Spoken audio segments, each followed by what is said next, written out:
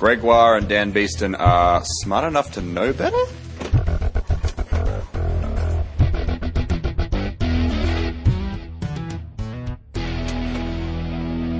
Welcome to episode 69, dudes. That's not a reference to anyone of Smart Enough to Know Better, a podcast of science, comedy, and ignorance. I am Gregoire. And I'm Dan Beeston. And in episode 69, I will be taking the gluten by the horns. And I will be pointing out why dogs smell your butt. I am going to dissect the 5-second rule. I'll look at why scientists are terrified of female genitalia. And the Walk of Shame becomes an Olympic event for Greg. Oh, excellent.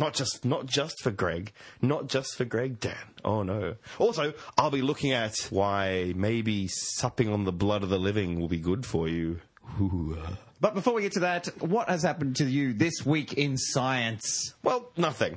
Oh, this week I learned all about my thyroid. Oh, how's that going? Not well. Oh. So the thyroid gland is in your throat, and what happens is that it pumps out these hormones called T3 and T4, and that's a regulatory hormone, and your body needs it. There's heaps and heaps of hormone stuff and balancing stuff that the body does, and then the body sends all that information back to the brain, and the pituitary gland gets all that information and goes, oh, not quite enough T3, not quite enough T4. I will send information to the thyroid to pump Get its it out act a bit together. more, get its act together, or Sakes, a thyroid. little bit too much T3, T4. Pull it back, thyroid. Ease it back. Ease back on the accelerator. God, and thyroid. it sends this using a chemical called thyroid-stimulating hormone. Ooh. Or TSH. Right. Okay. In a healthy human being, that should be less than 4 nanounits per litre. Right? A nano unit. Yeah. Oh, that's very exciting. Tiny. Tiny. Mine is 26. Whoa. So over 6 times the sensible level for I see. anybody. So your body is not putting out enough then. Your thyroid Yeah. is underperforming by a lot. Yes. You get the brakes on. Dan Beeston has the brakes on. No, it's going... No, well, the pituitary gland is going full steam ahead. Oh, I see. Right. Go nuts. Oh, okay. Yes. All So systems more. go. More, damn it. Flood more. the system. Right. He needs You are more. empty. Right. Yes. So the doctor's like, maybe your pituitary gland's just gone on vacation. Yeah. So, more tests. He's just died. It's just died. It's slumped. And It's slumped over the controls panels, and it's pushed on the lever. And I now said- the train is running through Dan's body. And I said, what's this doing to me? Like this 26 nanounits of thyroid stimulating hormone. Yes. And she says, well, you'll feel terrible. I'm like, do I? She's like, well, maybe you feel terrible, you just don't realise it. I'm like, oh. Or maybe you're just full of rubbish, Doctor. Damn, maybe you'll be a superhero. Maybe you're the next evolutionary step. Maybe. I just said, oh, and have you had any troubles with your voice? I'm like, oh, not really. She says, well, your voice might get better. So basically, once we solve this and I start taking the tablet, I will become happier and feel better than I ever have before. And had a nicer voice. Voice of an angel. Oh, very good. Thank goodness. Get rid of this terrible squeaky thing you have now. Yeah. Woo! Oh, wait. What? What are you talking about?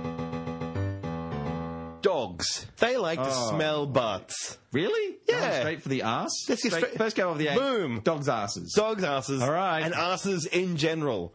And they just like, that's how they seem to say hello. They go, hey, how you going? And they go with a smell of each other's bums.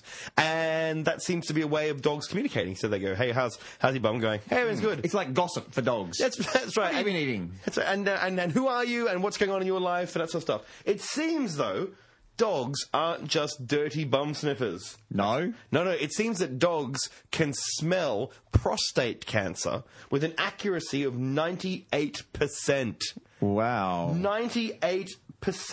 So dogs have 4 times the number of olfactory cells as humans, and so they can detect smells really So prostate well. cancer smells Cancer has a smell. Many diseases actually have smells. I've heard doctors say that in elderly patients, they can walk into an elderly patient's house and know they have diabetes. Oh, wow. Just from the sugary smell in their urine. And of course it gets a bit everywhere and it just changes the smell of the house. So certain diseases do have certain smells. So these dogs have been trained in Italy, and they've been trained to smell the scent of prostate cancer in urine samples. And they've looked at over 600 samples, and they only got 2 false positives. They got 2% false positives, So 98% correct. Wow. And so there are people going, this is amazing. Like, they knew, well, they thought it would work, and now they're saying, this is going to be brilliant. So training dogs to sniff out prostate cancers. They can also detect other cancers as well. but Who would have prostate. thought that dogs would be able to effectively sniff crotches? That's right. That's it. So the next time the dog comes and smells your bum, have a good look at him, because if he's sort of like looking a bit sad and, looking a bit kind of, oh, maybe you should get to a doctor. That's all I have to say. If the dog jumps up and puts its paw delicately on your shoulder, Yes. and just looks at you with mournful eyes, True. Or sticks his dew claw right in your... No. Then... ouch. It's only that's what the dew claw's for. So I've heard. Anyway, dogs can be trained to detect prostate cancer. That's pretty exciting, I think. That's neat. Can they check for thyroid cancer? They can detect for many sorts of cancer, yes. But the prostate, I suppose, is... I don't really want a dog to come near me, though. Why not? Maybe I'd rather die of cancer. I don't like dogs. Right, I see. I don't like them that much. You don't like it. You'd rather die than let them come near you. Yeah. I see.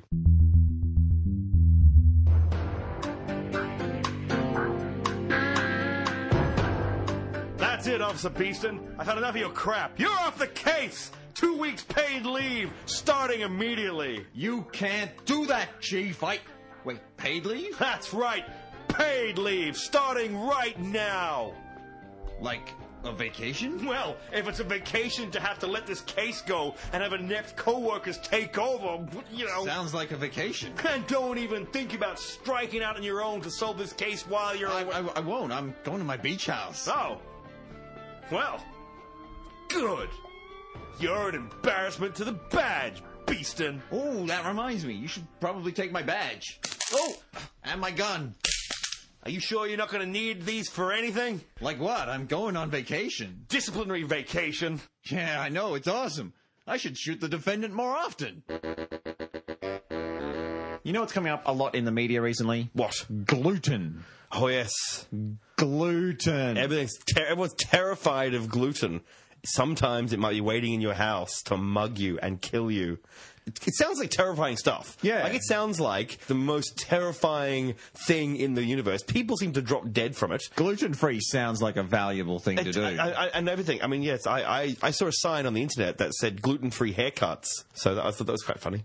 But Wow. Yeah, that's how bad it's getting. 30% of people say that they want to cut gluten from their diet. Right. Gluten's a protein Right. found in grains, bread, cereals, pasta. And people say that I've heard, that's what this whole, which we've debunked, the paleo diet, they say that we can't deal with gluten because we haven't been eating it long enough and our bodies can't process it properly. Yeah, because it's processed grain. Yes, That's how right. you get access to all of the nutritional value of those grains, is you don't just eat it and then poop out most of it. Yeah. You grind it up into a powder and absorb most of it into your body. So that's why they're saying, don't eat gluten because your body's not designed to use it. It makes food springy and elasticy. So bread, when you right. push down on bread and it sort of bounces back, that's the gluten doing it. Nice. And it makes a nice spongy texture. Now, to start with, there's a lot of health benefits from eating whole grains. Right. We've known that for years. It's very good for you. Folic acid, vitamins, and other nutrients provided through enriched whole grains are very good for the body.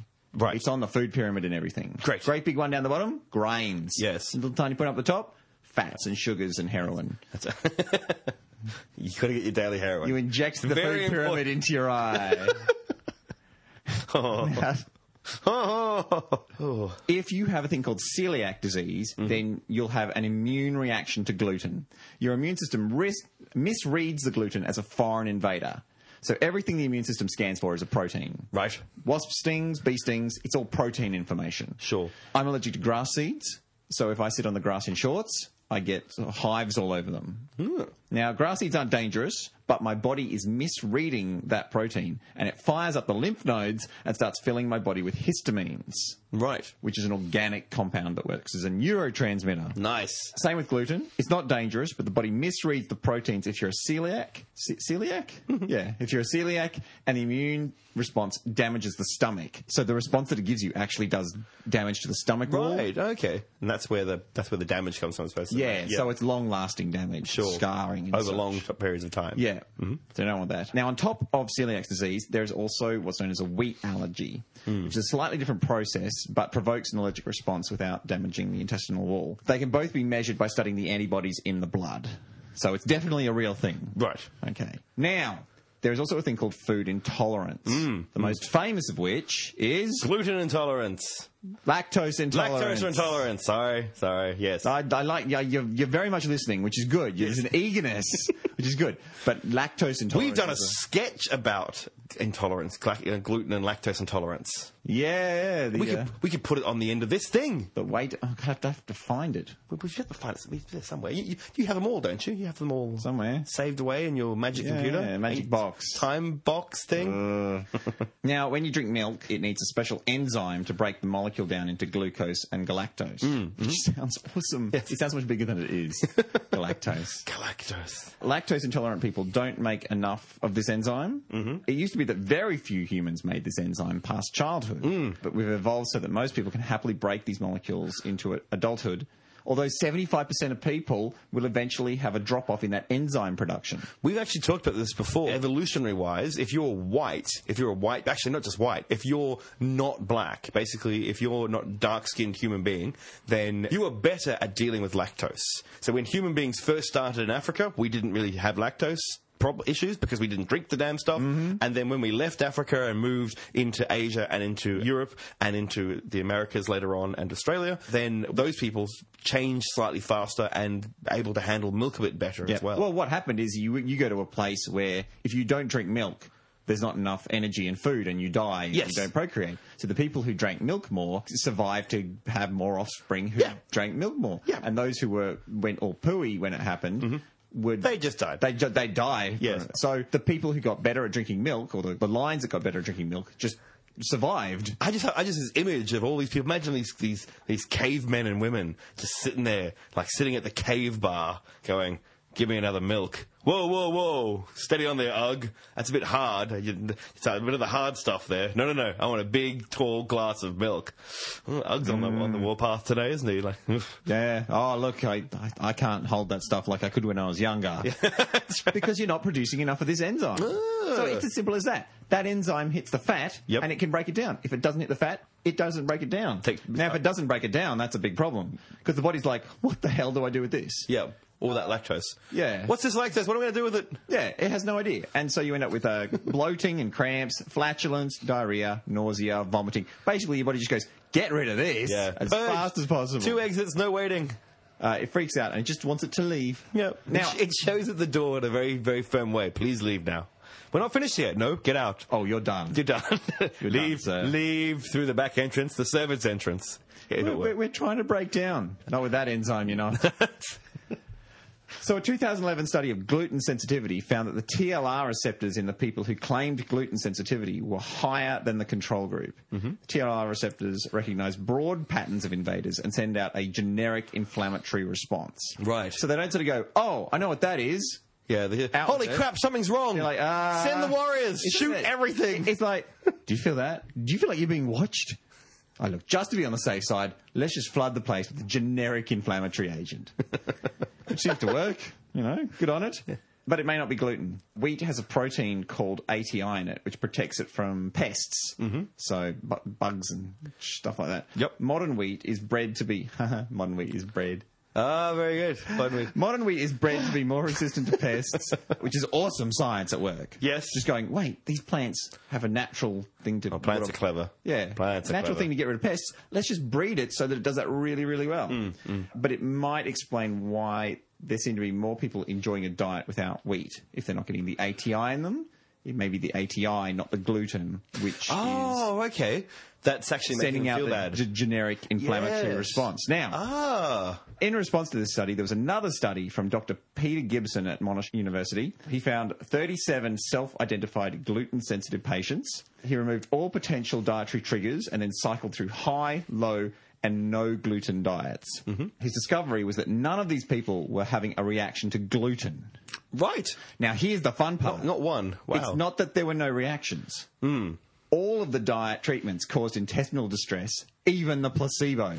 Right. He suggested that the nocebo effect was making them feel intestinal distress. So how do you think that the original guy from the original study reacted to this information? I assume he didn't respond very well. I think he went, "You're rubbish, it's wrong." Trick question. Oh. Same guy. Wow. He did the first study and then Wow. went, actually, I can't help but feel that I haven't pursued this enough. Yes. And then he did an incredibly carefully monitored study, just really pulled out all stops and did really good science. Yes. And went, holy shit, these people... Their bodies are making them think something's happening where nothing in there could be making it happen. Yeah. That's a nocebo effect.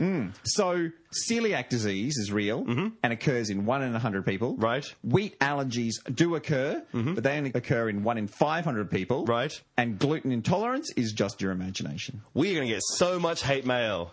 You know, you're right. That is mean. That discounts the fact that the nocebo effect, Yes. just like the placebo, is a real effect. Yes. And will still occur even if you know that it's a nocebo or a placebo. Like, Yes. Obviously, something is happening to your body, Yep. and that is your brain telling you that you're having a reaction. Because you don't- Just because yeah. just because the information going to your brain is imaginary doesn't make The brain has the no idea. responses. Yeah, that's right. You have The brain's response. a real physiological response. But there must be a way around it. You can't just go, oh, well, it's something that's going to happen now for the rest of my life. The moment you know that it's not real, it's a real physiological reaction, but it doesn't come from the environment, it's coming from your head. Surely there must be a way of training yourself out of having that reaction. I It must expect be. there might be, but remember that the placebo effect will work even when you know that it's only the placebo effect at work. Yes, but only in certain things, not all the time, not for everything. So, But the other thing is, wheat does include ATI proteins, and that may be what's giving the inflammatory response. okay, there could be something there. Can I also point out that maybe it's also a cultural thing? If we have the culture screaming in every bit of advertising and media, oh my god, gluten, oh my god, gluten, oh my god, gluten, if that's going to make you think, oh my god, gluten,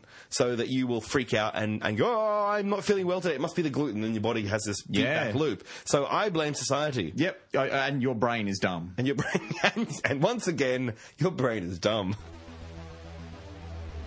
You know who don't like looking at female genitalia? Hang on. I'm going to have to think about this for a while. He doesn't like looking at female genitalia.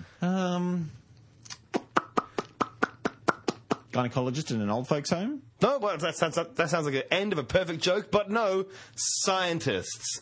Scientists don't seem to they're like... intimidated? Maybe that's it, we don't know. It's not intimidation, they don't seem to like looking at female genitalia. I speak, of course, of the very sexy female genitalia, the one, you know what I'm talking about? The sexy... The labia? No, I don't mean from what the parts of the actual bits of the genitalia. You know what I just discovered the other day? I'm sorry to go... Oh, hang on. Whoa! Because I'm very excited. Is this something to be putting into the podcast? You always call that part of a lady the vagina. Yes. But the vagina is the internal canal. If you're looking at a lady, you can't see her vagina. Yes. You can see her labia. Right. I think that's right, isn't it? Vulva? Yes. Labia? Yes. I don't know. It's a mystery. Anyway. I'd like to see one day. Listeners, could you send in photos? No! Oh, God, no! No! Of your lady parts. No. To Greg at Smart Enough. No. How dare you, sir? Never. But no, I'm talking about the very sexy and I'm only half joking. I said, no, he's definitely... No, oh, no. No, it's all going to end in tears. I'm talking about the sexy lady parts of beetles and insects. Do not send photos. No, definitely send photos of female genitalia of insects and beetles to Dan at Smart of the Dog. He wants it. In all the studies since 2004... At least cover them up with carapasties. Oh, very good. Very much. There's been some research done. There's like a meta study of genital research into bugs. Because let's face it, male bugs just have terrifying penises. Like they look like rhinoceros heads. And they have like claws on them. And they backfill, and oh god, they're terrible. And when the words traumatic insemination get added together, two words, traumatic insemination is when they don't even touch the vagina. They just stab through the side. That's right. And they just fire it. And the female can actually die. We're not talking about that though. We're just talking about the research into this sort of stuff. It seems that over 10 years, when researchers look at genitalia of bugs, they just look at penises. They talk about the evolution of the genitals. What they're saying is the evolution of the penis. And they sort of say, to begin with, they thought, well, it's because the female genitalia wasn't evolving as fast. So the male was changing faster, and the female wasn't. Therefore, the male was anyone worth looking at. But that doesn't make any sense. No sense at all. No sense. Why would it change if the... Bingo! Yeah. Give that man a big hoop. If your square block goes into a square hole, there's no reason to change it into a dodecahedron. with a big spike on the side. Yeah, And a shotgun. And a pneumatic saw. That's right, a lightsaber. And, the terrible things. So anyway, it's been pointed out, so they're trying to work out why there's a male-female, so why there's a male bias and not a female bias. So originally it said that the female wasn't evolving as fast, which is rubbish. And then, of course, they said, it's much harder to see female insects' genitalia. And that's what the people say, no, that's actually rubbish too. It's just as easy as looking at the male genitalia. I imagine finding a male insect's penis is pretty tricky work. Sometimes they're huge, but that's sometimes as long as the body. But surely then the vagina would be massive too. Not like necessarily. a quarry. No. Once again, when you have the words traumatic insemination, you don't need to worry about it. You just need to have a wall and the will to go through it. So anyway, so it's basically and the will to go through it. Like a willy to go through. Sorry, I was 6 for a moment. That's right. So basically, it just seems that it's a male bias. And what's interesting, you might be sitting there, listeners, going, "Oh, bloody male scientists!" And they're not only wanting to look at the penises of other men. But I suppose that's because that's what men like. That's what men like to do: hang out and look at other animals' penises. But it's supposedly no. It's even the female researchers just don't seem to research female genitalia in insects as much as they research male, like to the point of like 80 to 20, like 8 to 10. So 1 to 5. There you go. Is gives females to male. It's crazy, but there's no real reason. No one knows why they don't do it. It's just always a cultural thing. They've always looked at male genitals in bugs, and they've never looked at really female genitals in bugs, and that's considered fine and dandy. Maybe it always starts as a joke. What would you like to do? Well, really? I'd like to look at bug cock. It's like, ha. Actually, that's not a bad idea. What? I was just kidding. No. I want. Here's a $10,000 grant. I'm pretty sure the science says that cocks are funnier than. Something like that. Is that the? I have no idea. A midge. Careful. I knew this would go down badly in the end. So the Dr. Andrew Barron of the Department of Biological Sciences at Sydney's Macquarie University says there's no reason for us not to be looking at female bugs' genitals. So get to it, listeners. Get as many pictures as you can of female genitals and send them immediately to dan@smartenough.org. Dang it.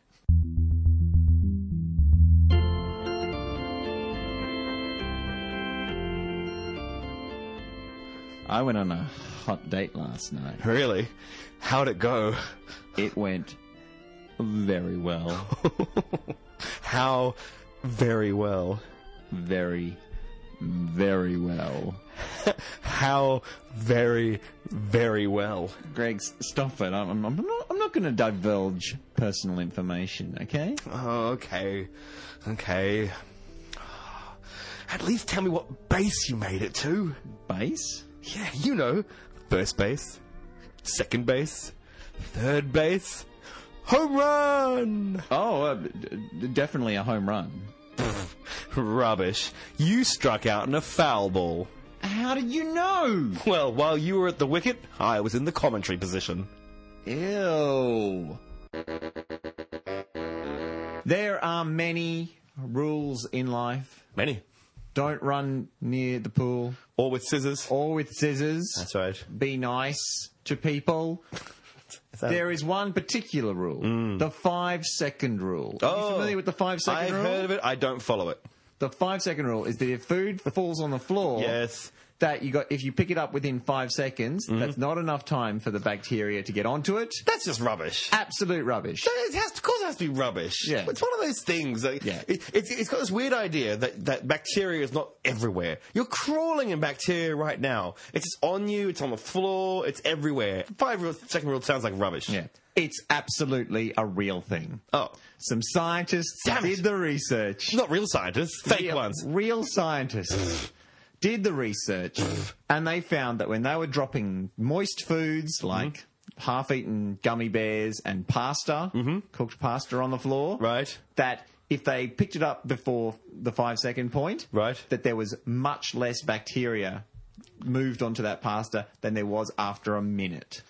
After a minute, there was 10 times as much bacteria. There's a big difference between 5 seconds and a minute. Yeah. There are many, but that's more than a factor of 10. It would keep growing. Yes, you drop of it on the course. food, and it would start with zero. Oh, so you don't mean you left on the floor for a minute? After 5 seconds, picked it up, and then a minute later you checked the amount of bacteria, and it was a lot more bacteria. No. You pick it up after 5 seconds, and Yes. there's only a little bit of bacteria in it. Yes. And the other one that you dropped at the same time, you leave it there for a minute. Yes. Covered in bacteria after a minute. Right. So if you pick it up really fast, less bacteria gets onto the food. No, that's fine. I can accept On moist that. food. I can accept that. That's fine. But that still not that still doesn't mean the 5 second rule is good. So is there any difference between 8 seconds or 10 seconds? So what you're trying to say is a 5 second a magic number? It's not a magic number. It's not like there's a leap, but it is very much a thing. So the longer you leave it, is the longer. The longer you leave you call it the the 1 more. second rule or the 7 second rule. It doesn't. I don't understand why this is a thing. Well, because I thought that if you drop it on the floor, that's it. It's gone. That all the bacteria that's going to get on that food is just going to go stick to it as soon as it hits. But they climb onto it. Yeah, they move. They climb onto it, and they're like, "Oh, this is all right," and they climb. I know it takes time. Yeah, and it takes time. So, and I come from the other point of view. Like when I was at school, I have a very strong memory of being at school, and I got bullied, and this guy came and he grabbed my sandwiches out of my hand and he threw them in the bin, and all these kids laughed. And Greg's lunch has been thrown in the bin. How hilarious are we? And I was kind of looking at them like I really had no idea what was going on because I was away with the fairies as I was as a child, and I stood up and I went over to the bin and I picked out my sandwiches from the bin. They were half open because I was eating one of them. And I picked it up and I ate it. And everyone freaked the hell out. Everyone in the 4 mile radius just went, "Oh my God, he took a thing out of the bin." You just increased the radius too. And to your entire listenership. well, it's just one of those weird things of I just couldn't, and everyone just freaked out. And at the time, I was like, "Hang on, you just threw it in the bin. The bin is not necessarily a worse place. Like I just couldn't. None of it made sense. It's a paper bin more than anything else." And I just went, "I'll just go get it out and then I'll eat it." And you haven't done anything. I could never work it out. So what I'm saying is coming from the other side of, yes, there's going to be bacteria on it, but I couldn't see there'd be suddenly wouldn't be like terrifying pathogens on there after 10 seconds. So just, Ooh. There might be someone who disagrees with you on that one. A researcher, a molecular biologist by the name of Eric Schultz, would tell you that eating food off the floor is a bit like playing Russian roulette with your gut. right.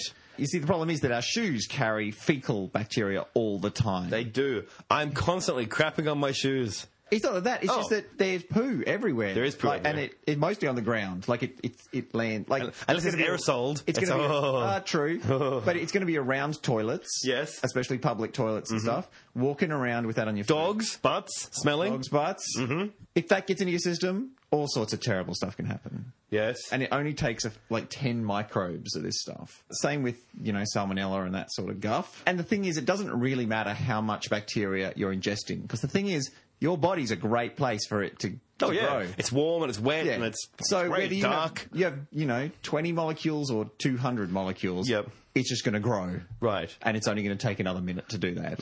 So We have bacteria going into it. We're swallowing bacteria right now. We eat it with every bit of food. It goes into our bodies. There has to be a certain amount, a certain load to make you sick. True. So you might have 2,000 in your gut, just picking a number out of nowhere, but that might not be even close to the number you require to get somewhere bad and do something bad. Yeah, so it's not, once again, having bacteria from things. Of course, these numbers are only for dropping moist food onto things like lino Right. or concrete. Yes. If it drops on a carpet, there's so little surface area that it's not really a problem. Right. So you can pretty much eat whatever you want off the carpet.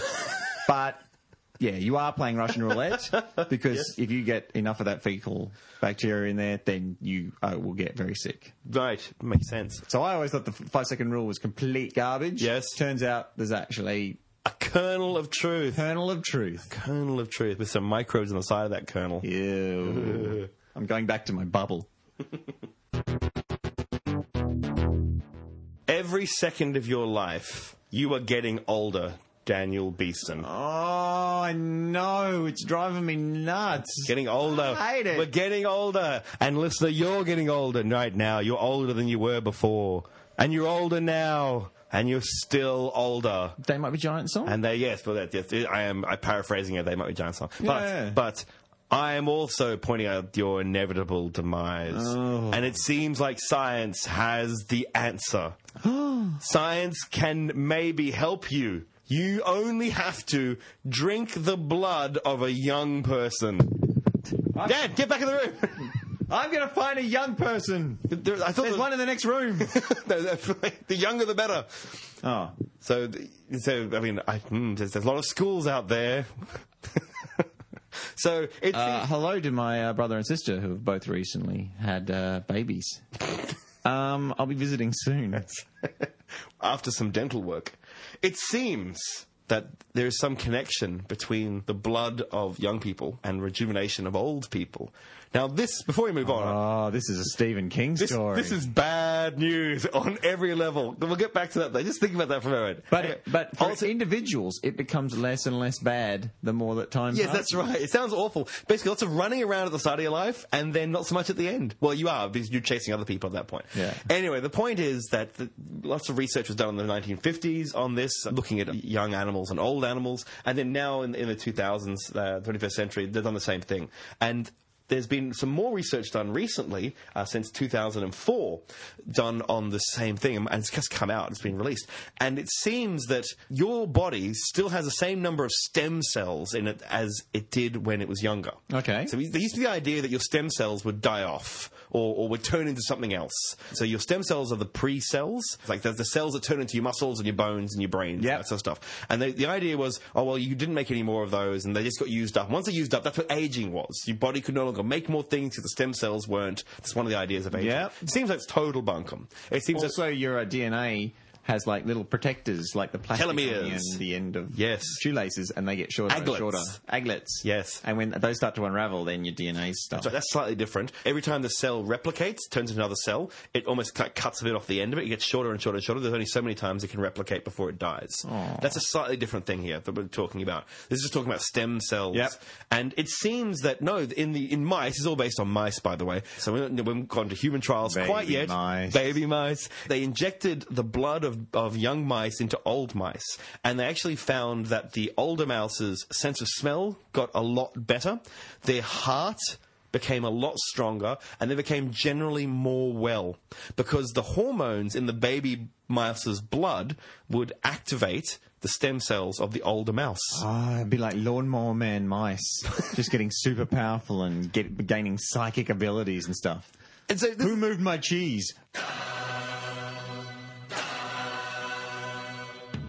This is a big problem. I mean, I like the research and the idea of, so what they're saying is not the blood itself, it's the hormones in the baby mouse's blood telling the old mouse's body to behave in another way. It's basically saying, hey, there's hormones you were talking about before in your thyroid. Yeah. It's giving a whole new instructions to the body. Young instructions. Hey, remember how we used to behave? Behave like that again. And the body goes, we can do that. We actually had the machinery. We just didn't have the hormones, the instructions, telling the body what to do. Oh, wow. So it does seem to be a connection here between using young blood into old animals. Now, this is a problem for humans, because, let's face it, as you get older and you start getting a lot more powerful and money and that sort of stuff, or some people do, I just don't know if we should trust the elderly and the powerful with the notion of using young people to remain more powerful and more physically fit. Isn't that what the baby boomers are doing to Generation X? Well, that... Just in general, like socioeconomically?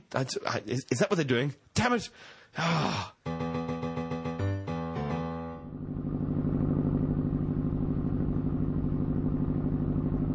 We're approaching the drop zone. You'd better put on your parachute. Don't need to! What? I'm wearing a giant electromagnet. When I turn it on, it will interact with the Earth's magnetic field and slow my descent. Sounds awesome! Well, it's time to turn it on. We're approaching the drop zone. 10-4!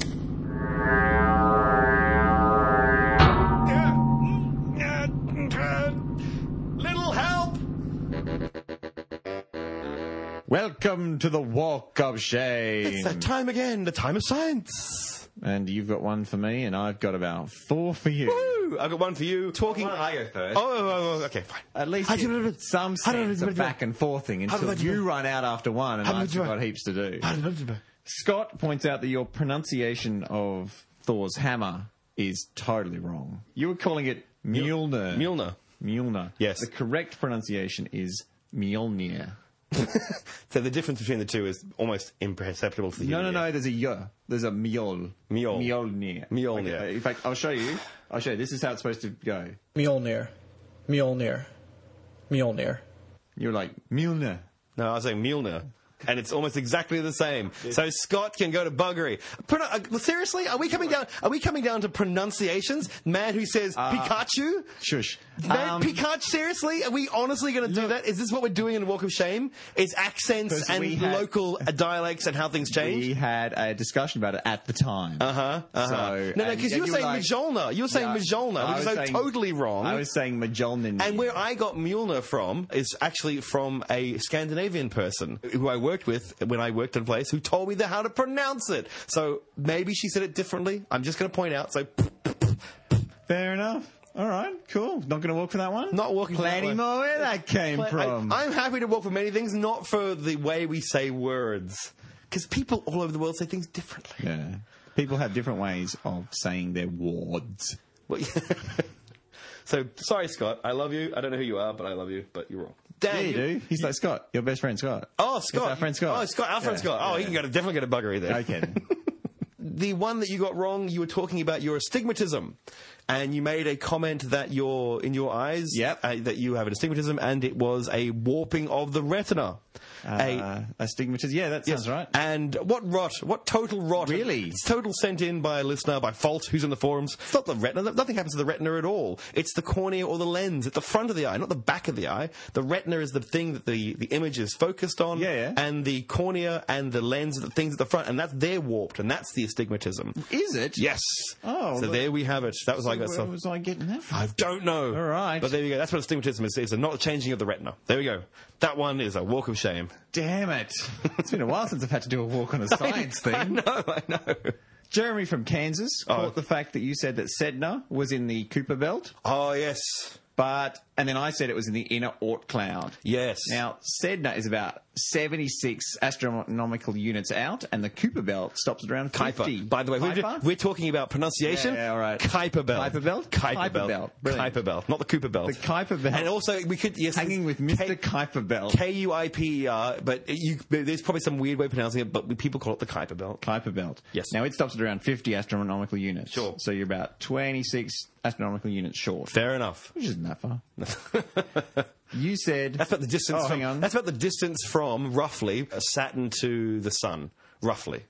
So it's probably about 7 or 8 out. So that's a big distance to be out. But I'll wear that. I will wear that. Now, I was talking about Sedna and VP113 being in the same neighbourhood. You were saying, and you said you confused they're me. both dwarf planets orbiting around a common axis, and I said, yeah, I think so. Now, if you go back and listen to that recording, you can actually hear a little voice in my head going, "Tell him you don't fucking know, Dan. You don't fucking know." It surprised me. Another part just going, "Nah, it's fine. No one will notice because I'm an idiot, apparently." It did confuse me because the idea that you had two large planetesimals moving around each other around a common orbit, Pluto and Charon, and I hadn't heard about it, was really quite surprising to me. It seems like the whole story we just totally ballsed up. That one you're talking about, I think that one was one of the worst walks of shame we've ever done. And that's not just me. More. It's not just me. That's you as well. Yeah, I know. I was terrible. We just got it all wrong there. I got a bit because I was so excited. Yes, and he points that out. Admittedly, I was very excited to get to my silly letters. Right. Yes. Sure. Now, Sedna is only a companion insofar that their orbits are fairly close. Sedna is 76 AU and VP113 is 80. So that's a fair bit of space. But also, they could be, just because something's orbiting in a roughly same area, they don't have to be anywhere near each other. No, they're nowhere near each other. They're just in a similar area orbits. At their closest point, they'd be 4 astronomical units apart. Which is crazy distance. But that's not very often. And also, it's once every 76 years, I guess. It's a very large... No, it's not. Dan. No, stop once speaking. Every orbit of Sedna. Yes, it all depends how fast they go. There could be a resonance as well, which means that they might never get too close to each other. They might have 100 to 1, or it might be. Anyway, it doesn't necessarily have to work the way you're thinking. They don't always have to go around once. So, they're not travelling at the same speed necessarily. No, and in fact they won't. They won't. The further you go out, the slower things travel. On Kepler, that's Kepler, kids. So it's not going to be travelling. But they are eventually going to pass at their closest point. Yes, at some point, and that should be, and that'll be on the same plane. I'm not even going to say that. I'm looking at it because we're getting out. Pluto isn't, and that's right. This is what the problem. So I don't know enough about these things to say how what's the angle of inclination is. So we finally got to the point where both of us are just going, I don't know. We don't know. And that's very important. And that's fine. We don't should just actually make stuff up. What we're going to do, actually, for that one, if you actually want to find out what the heck was going on there, because we really stuffed that one up, just maybe listen to that podcast, the Nature Podcast, which we'll put in the show notes. Yep. Now, Jeremy mentioned that the IU has rules about what you can call dwarf planets further from Chad than Neptune. Yes. They must all be mythological and a deity from a creation myth. Yes. So, what's out there? Haume, Maki, Pluto. Not always creation. So Pluto's not. They're it's an gods. underworld one, They're isn't it? gods of the dead and things like that. Maybe the ones past Neptune have to be creation. Yeah. I'm not going to argue. Oh my goodness. But yeah. Now, he says that we weren't letting the facts get in the way of starting a frivolous feud with another podcast. But, as I point out to Jeremy, Yes. if you know anything about a good feud, it's that the facts get left on the side of the road very early in the journey. Absolutely. And it just gets down to calling them fat. Yeah. And your mama. No one remembers where it all started. Why are you firing guns across the valley at each other? We always fired guns. We always at fought the Nature good old podcast. nature boys, nature girls. Nature boys, nature girls, they may sound like nudists. Now, oh yeah. Oh God, the nature boys, the nature girls are here. Oh, the dogs are sniffing everywhere. Now, if you didn't like the Mjolnir one, Oh, no, you I may didn't. not like this No, one. I didn't. But Deborah points out that you said that people from Perth Yes. are the Perthians. Yes. She said that many of us prefer to identify as Perthlings. Thank you very much. Really? And Really? Yeah. Perthlings. Perthlings. Perthians or Perthicans? Yeah. No. It's like Brisvegans, isn't it? Or Brisvegans? Brisvegans? Radaladians? Radaladians. It's okay. If you want to call Can yourself... bury me. If you want to call yourself Perthlings, that's up to you. I'm not taking a walk of shame for it, but that's great. Fair enough. And Steve sent me 2 frames of a Thor comic book where it states that Thor's hammer is controlled by Yes? nanotech. Woo! And it emits gravitons. Yeah! I honestly had no idea. I didn't know. I don't care, Dan, because comics get rebooted all the time. I much prefer lots and lots of little... Quadcopters. I like yours much, much better. I bow to your superior comic book. Comics are getting too serious. Too serious with real science. I want some crazy stuff. Because it's kind of like when in Doctor Who talk about science and humans go, oh, so is it just like a magic carpet lifting the whole TARDIS off the ground? And the Doctor goes, no, it's nothing like that. No, you don't even understand how it could even be. Oh, forget it. You're just idiots. Why can't you just say that? Why can't Thor just go? You have no idea. Is it Higgs bosons? No. Hit it with a hammer. Midichlorians. Yeah, midichlorians. Look at how that ruined Yeah, Star Wars. Magic. Yes. Magic. Or just go, it's science so advanced, it's indistinguishable from. End of story. It's the Force. Shut up. That's right. And fight people in hats. Plastic hats. This has been the Walk of Shame. If you hear Greg has made a terrible mistake, please contact Dan at smartenough.org. And when you hear Dan make the inevitable gaffe, get on to Greg at smartenough.org. I really like the song I have picked for you this time, and myself. Actually, I didn't pick it. It was sent in by a listener. Ooh. Now I'm enthused. Yeah, now Sean sent it in, and it's not necessarily scientific, but I still think that it's a good one. It's a little bit old. It came out in 1995. It's been around for a while. It's by a band called The Arrogant Worms from an album called Say Cheese, but C-E-S-T as in French. Say cheese. Say cheese. And the song is called History is Made by Stupid People. Ooh.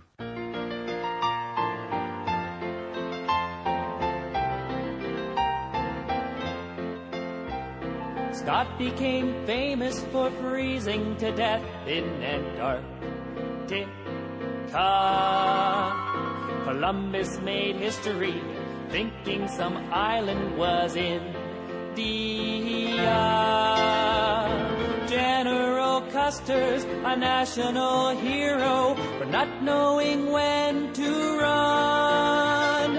All of these men are famous, and they're also very dumb.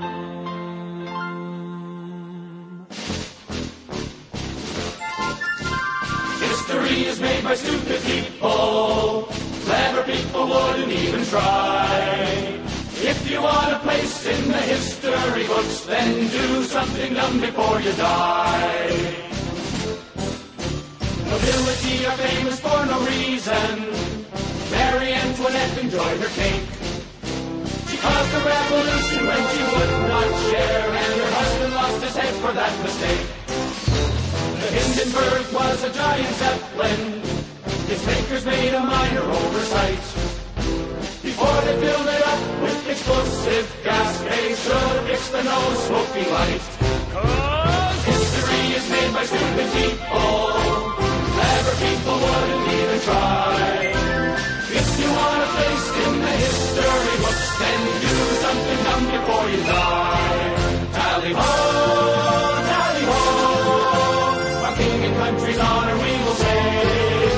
Tally-ho, tally-ho, we're marching into history and the grave.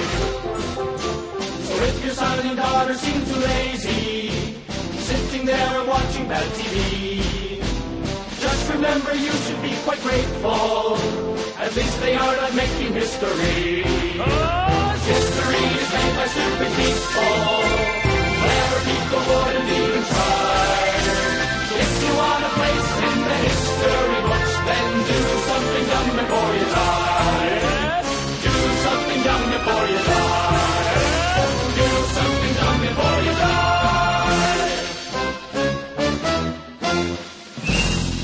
History is made by stupid people. They did manage to list off a number of really foolish ones. I didn't realise that Custer was a national hero. That's our Americans in the South should probably tell us that. Well, that's a dumb thing to... Like, all we know about him is that he made a last stand he had a last and got stand. killed by Indians. Yes, but he's probably fighting for the good white way or something. I don't know.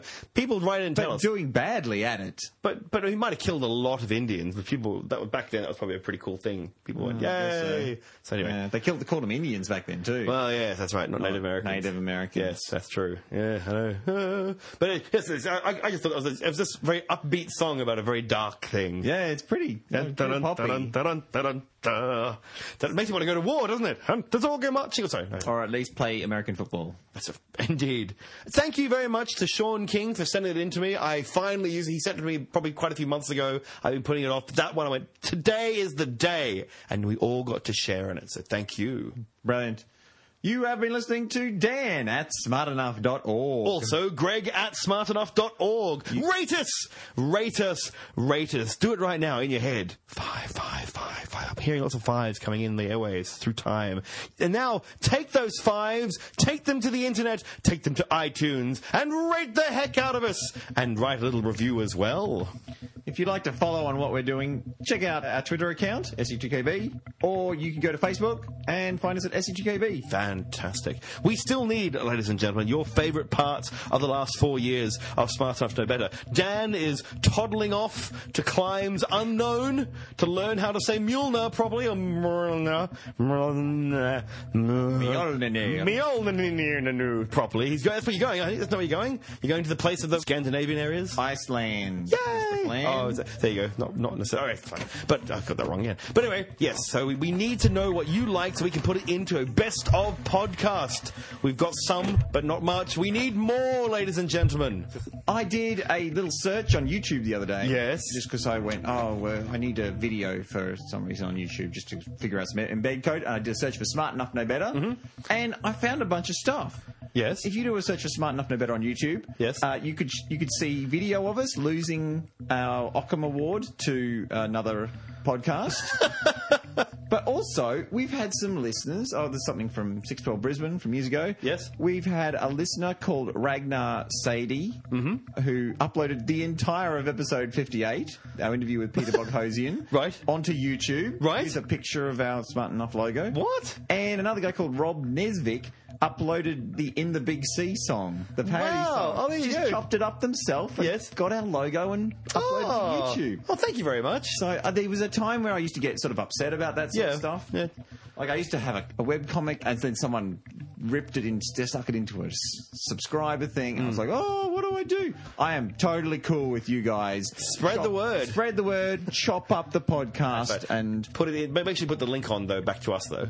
We'd like to say who we are. Yeah, I mean that'd be cool. But you know what? I just love that you guys are taking this and going, oh, we love it so much that we want to share it. It's brilliant. Good. I'm very glad. Had a very nice interaction on Twitter, a listener got onto to message us. Matthew Croucher, his name is, and which I can say because it just says on Twitter and it says his name and it's also his says his handle, so I don't think he minds. And he wrote to us, note to self, don't listen to the @SE2KB podcast while doing weights. I nearly dropped 65 kilograms on my head whilst laughing at a pun. Yay. I favorited it and then retweeted it, and a day later he writes back going, why would you favorite this, you sadist? So we do read it. We do, and we like to read it all. respond. We like to respond to you listeners. If you have something to say, please get and talk to us. And unlike other podcasts, we want to know from you. We want to hear from you. We do actually like We to know. rely on you for half of our content. We really, really do. And as we always say, History is made by stupid people. that's us, not you.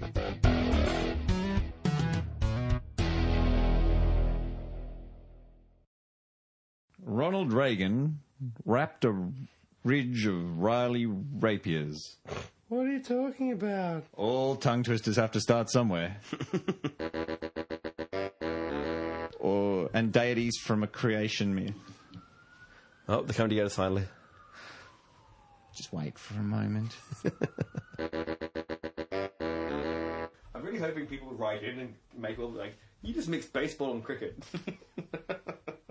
I utterly mixed the two together. We know, listeners. We know.